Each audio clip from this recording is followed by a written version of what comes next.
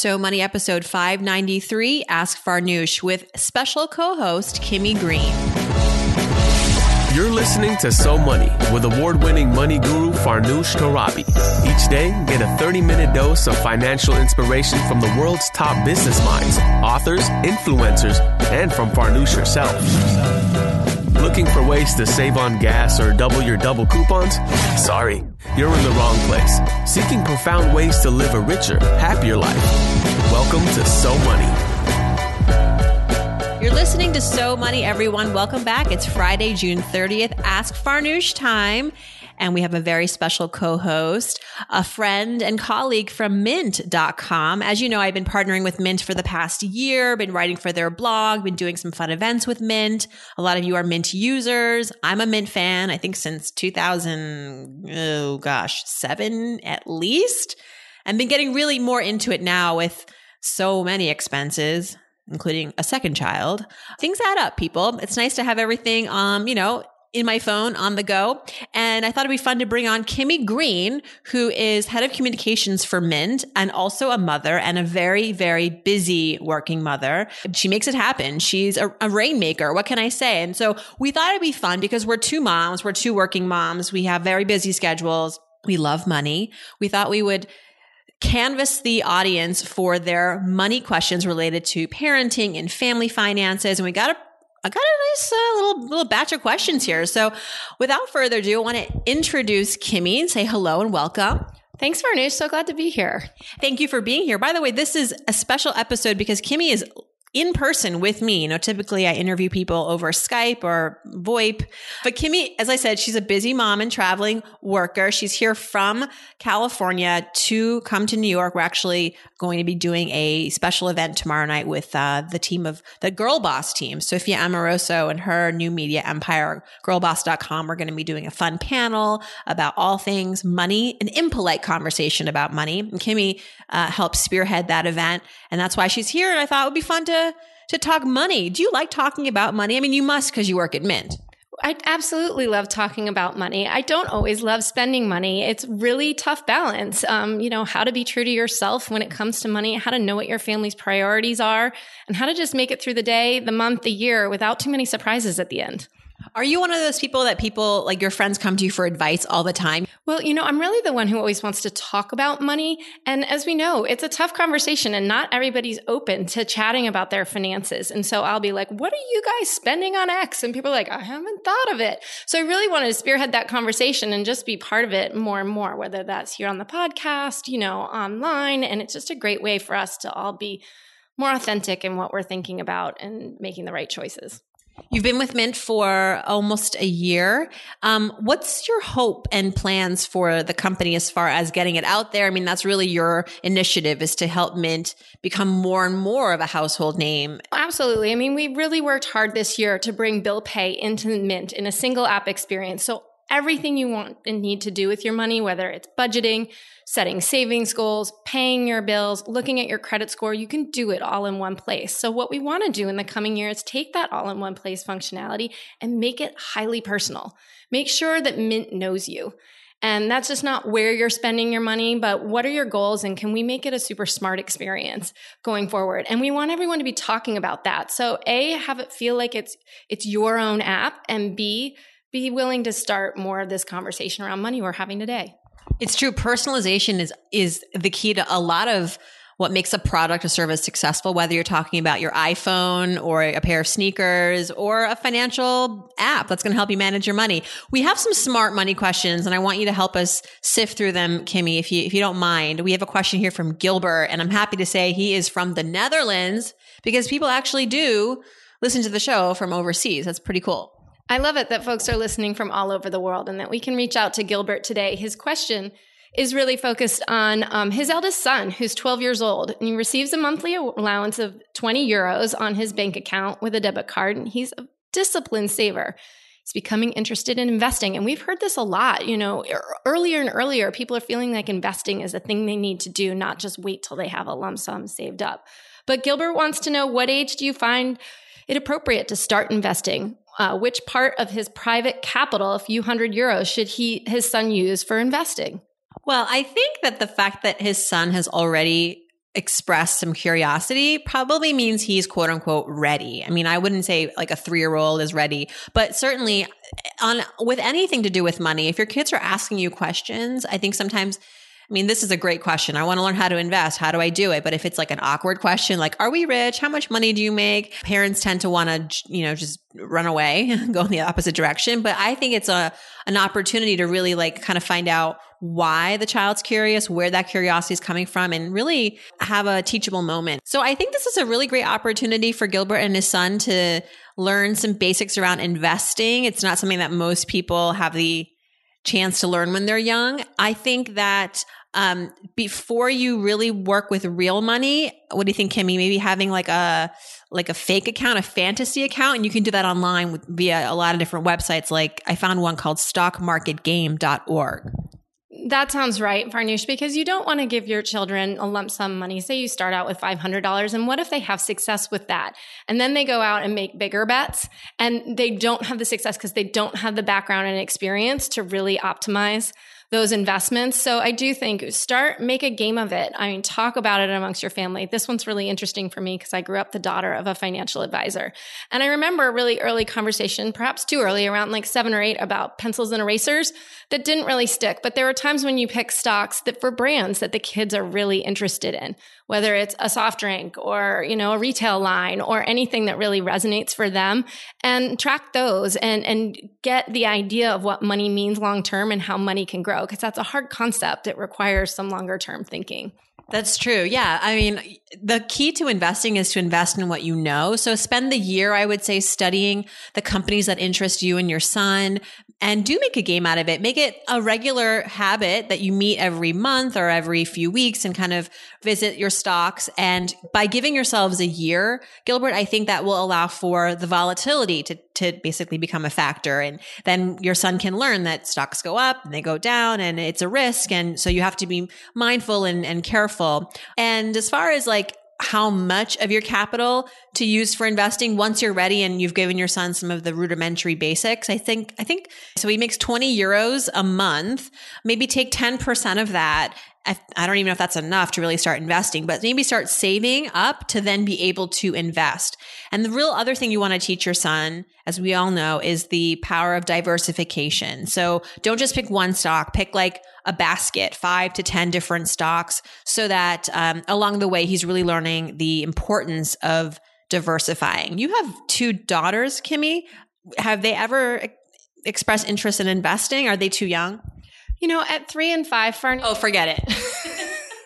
I have not had any pencils and erasers conversations with them yet, but I think that notion of investing time, let's grow some tomatoes this summer, and in August, let's make salsa. I mean, that concept of investing and thinking further out. I mean, we were just on a family vacation in the greatest place, the happiest place in the world, at Disneyland. And they wanted everything they saw. So it was like, you guys can buy one thing, let's look at it all and wait. But that notion of sort of waiting and time and that money means something. I know you've chatted about that in past podcasts. Yeah. Delaying gratification, basically. I mean, if you teach your kids nothing else, and this is not even just the universal law, I mean, of raising, I think, money savvy, but also like capable adults is delaying gratification. If they can wait to enjoy whatever it is, then they will enjoy that thing a lot more.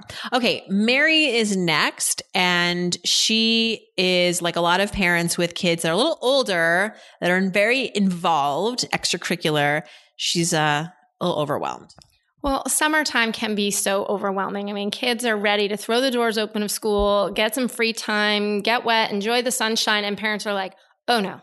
What do I do now? And anything that will occupy my kids, because I don't want them to have the age-old, I'm bored, comes typically with a dollar sign. And so Mary's saying, we earn enough to tackle the major costs every month, like our mortgage and car payments. But with 3 kids spread between 14 and 7, it's the extracurriculars that are really taking a big hit. It becomes impossible to really have a rainy day fund. Ideas on how to cut costs when it comes down to sports, activities, music lessons, and the list goes on and on. I mean, kids can get so scheduled these days. Overscheduled. And I even find that with my almost 3-year-old, it's the kind of thing where, like you said, you want them to be busy. You don't want to have boredom, but honestly, boredom can be priceless. Boredom is great. Boredom is when your imagination takes over. Boredom is when you start to really think outside the box and get creative. And so, I get maybe with your 14-year-old at that point, maybe you're really intensely into something, but pick your thing is, I think, important. I mean, maybe the 7-year-old's still exploring and trying to figure out what is his or her thing. But I think eventually it's about saying, let's hone in on something. Let's focus on one or two things. And then Mary, if you've got two kids in the same camp for something or the same lessons for something, ask about a sibling discount. That happens.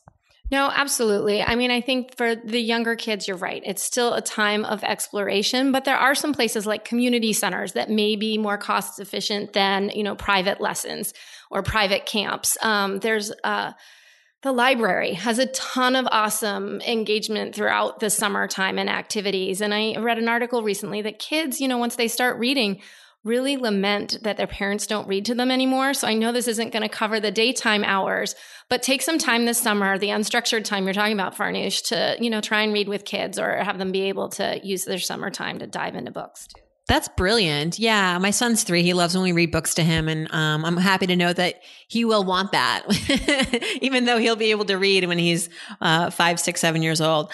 Great advice. All right. Okay. This person has a very personal question for me. Farnoosh, how do you and your husband divide and conquer your finances? Who pays for what? All right. So I've been a pretty open book about this. In fact, in my last book, I talked about this and in When She Makes More. And so you can read that book and learn all the details. But just to answer your question, we, as you probably know, have an income disparity in our marriage. I make more than my husband. It's enough where I feel like for us, it makes sense where I cover a lot of the day-to-day and the big expenses like the mortgage and the recurring, very big ticket stuff. My husband is the saver in the family. So I'm the spender and he's the saver in the sense that he is saving long-term for our kids. He is putting aside a lot of money towards retirement. He's also, of course, contributing to a lot of the stuff day-to-day, but that for us is what seemed to make the most sense. I think for couples where there is a lot of income disparity, the person who makes less can sometimes feel less than. So trying to emotionally navigate that, but also practically navigate that was what our challenge was, but also an opportunity because what we found was that, for my husband to be able to be the primary long-term saver for things like college in the family, that's a huge reward for him to be able to reflect and say, you know what? Because thanks to my hard work, I was able to essentially send our kids to college. And I think that's a really wonderful thing. And I think that's going to be a source of pride. So it works for us. And along the way, we also have 3 buckets for how we allocate the money. There's my account, his account, and our account. And we, at one point, we did work with a financial advisor who was really helpful in the beginning of our marriage, helping us to get kind of squared away, level the playing field, figure out where our weaknesses were as far as insurance and estate planning. But once we worked with her after about 3 years, we felt confident to kind of take the reins. And at that point, all that was really left to do was manage our investments. And we don't really feel like we have to actively manage our accounts. So we work with now robo advisories and occasionally we'll check in with some financial experts, but really we've taken on the brunt of it and we feel confident about that. So that's us. Kimmy, do you want to divulge on personally? Okay. No, absolutely. I mean, this one has evolved for us over time, Farnoosh, for sure. And we have the same setup with the 3 accounts, mine, his, and ours. And before we had kids, we jointly paid into the hours, but kept everything else to ourselves. And as we had children, it was amazing, particularly as I was on, classic maternity leave. I didn't make my full salary while I was out for 3 months. We all of a sudden the balance was disrupted that we had set in place for a handful of years. And over time now, as we've added a second kiddo to the mix, it's now everything we need to cover our family's expenses and goals from a savings perspective goes into a joint account. And Roger and I keep a very small percentage. And that's really to buy each other gifts. Like I'm talking teeny tiny % of what's left over. And so it's been a conversation for us over time. And we have worked with a financial advisor as well. And that's really bigger picture, what's going on in the market, things we don't feel like we can keep as much of a pulse on. But I do have a pet project as a mom of 2 daughters that wedding savings is something we've already thought about and seeded with a little bit of money from when I was a consultant for myself for 2 years. And so I'm using some sort of robo savings tools to layer onto that, because it's not something that needs to grow massively. But if I'm thinking about it now when they're so young. Very proactive of you. And it's true. Parents of the bride are still traditionally the ones who end up paying not all, but the most out of the pie. And I just wrote about that for Mint. I was kind of surprised, but also not, because the institution of marriage is it goes way back. And I think it's a very nostalgic moment. And a lot of parents, you would be surprised. Like, you think your parents have saved nothing, but they've been looking forward to this. And actually they have saved something for this occasion. So it's always worth asking if they want to pitch in. And if you have any more questions about how my husband and I divide and conquer our finances, if I've left anything not discussed, just ask. That's what the Friday episodes are for. Okay. Lizzie's got a question about the 529. Do you have a 529?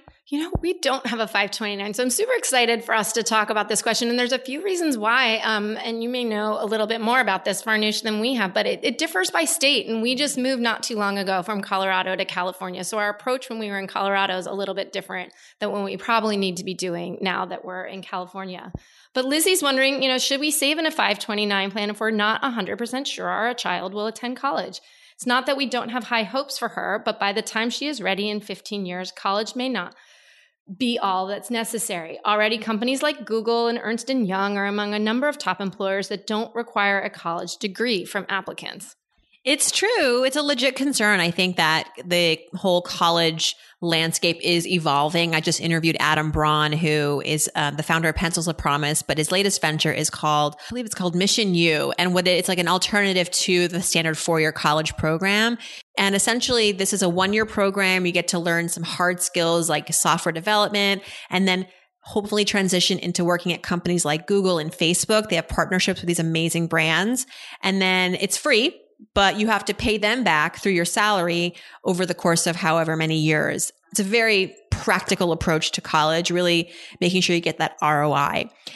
I'm not sure what college is going to look like in 15 years for Lizzie's kids, but I will say with the 529, it is somewhat flexible. It's not as flexible as, say, a Roth IRA or a brokerage account, in the sense that you can take out the money for things other than college and not be penalized. But if your kids don't end up going to college, you can use the money for your education. You have other kids, other relatives. You can always change the beneficiary. Now, if this is still not something that you're 100% comfortable with, then do look at the Roth IRA, do look at a brokerage account. And then as far as the different kinds of 529s, which you brought up, Kimmy, every state has their own. You can choose to invest in any state's 529 plan. Even if you live in Colorado, you can invest in, New York's 529 plan, which is where I have 2 accounts for our kids, and I love it. You can look at all the different kinds of 529 plans online at collegesavings.org and look at the historical performance of the different 529 plans, because every state invests in different things. And, start there. What do you think?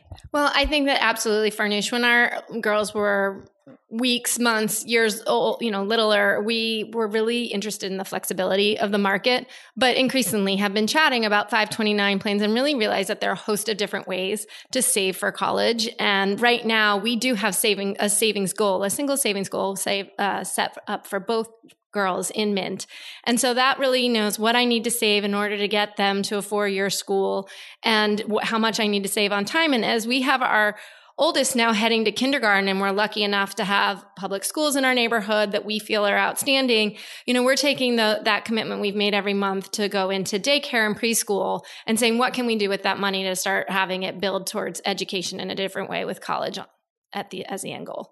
Yeah, you have to think about those trade-offs. So, if you want your kids to necessarily be able to afford private school at the college level, that's a certain price tag. And so maybe during their elementary years, their grade school years, they don't go to the private school so that they have the money for public school. In my family, my dad's a huge academic. And for us kids, he really wanted us to be able to go to graduate school.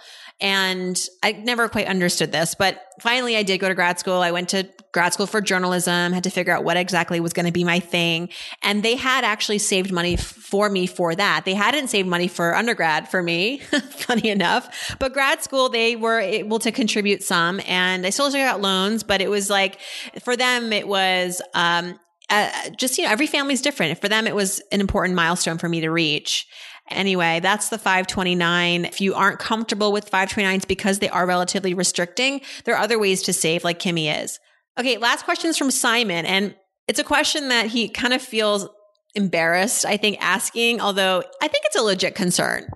It's absolutely a legit concern. And Simon's thinking about vacations, which so many of us are as summer is kicking off here. And he and his wife generally like to splurge on their family vacations, but recently their cousins asked if they would like to go to the beach together for next summer and rent a house together. But between all of us on the podcast here today, Simon's really torn about it. Definitely loves his cousins, but they're quite frugal. And he's worried that if they travel together, what will we do without some of the luxuries and conveniences they're used to? Yes, Simon realizes so spoiled, but is there a polite way to decline? Well, I do think that there's something to be said about hanging out with your financial opposite. You might find some comfort in it. It's true. Married couples end up getting together and they discover, I'm the saver, you're the spender. And while that can be challenging, I think there are some strengths that you can each leverage upon. I think for you, maybe you're used to certain luxuries and extravagances, but maybe you'll be delighted in knowing that your cousins have other ways of affording sometimes the same things for less. So kind of keep an open mind about it. But that said, if you know your cousins pretty well and you know that, they're borderline cheap perhaps, and this is not going to work out, I would say you can tell them that you aren't sure what your plans are going to be next summer. You're still trying to figure things out. You don't want to commit and then have to back out. So they should just go ahead and make their plans. And if it makes sense, if there's room, you guys would love to maybe come for a weekend or a long weekend. And at that point, you'd love to share in the cost as well. Well, absolutely, Farnoosh. I would think the only other thing maybe to do before responding is to dig in behind the scenes a little bit. Like, do you think, based on the town that you're targeting, there might be a house that could work where you're not really paying that much more or pushing them out of their comfort zone? Because oftentimes just adding another bedroom for an adult couple, if there's a bunk room for all the cousins to hang out, may not be that much more. And it could be actually a lot more luxurious than you're necessarily used to. Sometimes there's a benefit in multiples, right? You get a multiple discount, a group discount sometimes when you go out to the museums and things like that. So I think, keep an open mind, explore the situation a little bit more, talk it out a little bit more. But ultimately, if you're not feeling it, at the risk of insulting them, don't be super honest. Just say, we're still figuring out our plans for next summer. We love you guys and we love to spend some time together, but don't let our plans prevent you from going forward with your plans. If it makes sense, we'll meet up and it'll be a lot of fun. So good luck to you, Simon. And, I think that we've all had this situation come up, whether it's we're the lone saver in a group of spender friends, we're going out to eat and you feel like I don't want to split the check, or vice versa. Or you're in a relationship and you're frugal and your partner is extravagant. So it comes up a lot, and especially amongst family, and it can get really uncomfortable. Like, what do I actually say? This is that kind of stuff I love tackling. It's the stuff we all need to be more honest about. And the more we can develop that muscle to talk about money, the easier it will be for us all to be conversant. And so we're not offending anybody, but it's just part of the way, like, okay, let's set some framework here. Like, and there's restaurant options. Sometimes when you can go to Mexican or Italian, you can still get really fresh ingredients, organic ingredients, but they're not going to break the bank in some restaurants like that. So look for those experiences around where you guys might be renting. Good idea. Thank you so much, Kimmy. Did you have fun? I had a blast. I'd love to do this, Farnoosh. Thanks for the time. My pleasure. And thanks for, making time for us, given your busy schedule, and you're here for just a short while in New York City. Really excited about the Girl Boss event this week. And thanks to everyone for sending in their questions, even though you kept anonymous in some cases, but we really appreciate your questions. Simon, Lizzie, Mary, and Gilbert, and even Mr. Anonymous or Ms. Anonymous for wanting to know how I manage my money with Tim. Always happy to go there with you. So don't be shy. If you've got a question for me, go to SoMoneyPodcast.com, click on Ask Farnoosh. And these days you can actually leave a voicemail if you like on the go. We'd love to hear your voice. And by the way, it's the end of June. The summer is going by too fast. Happy July. Hope your weekend is so money.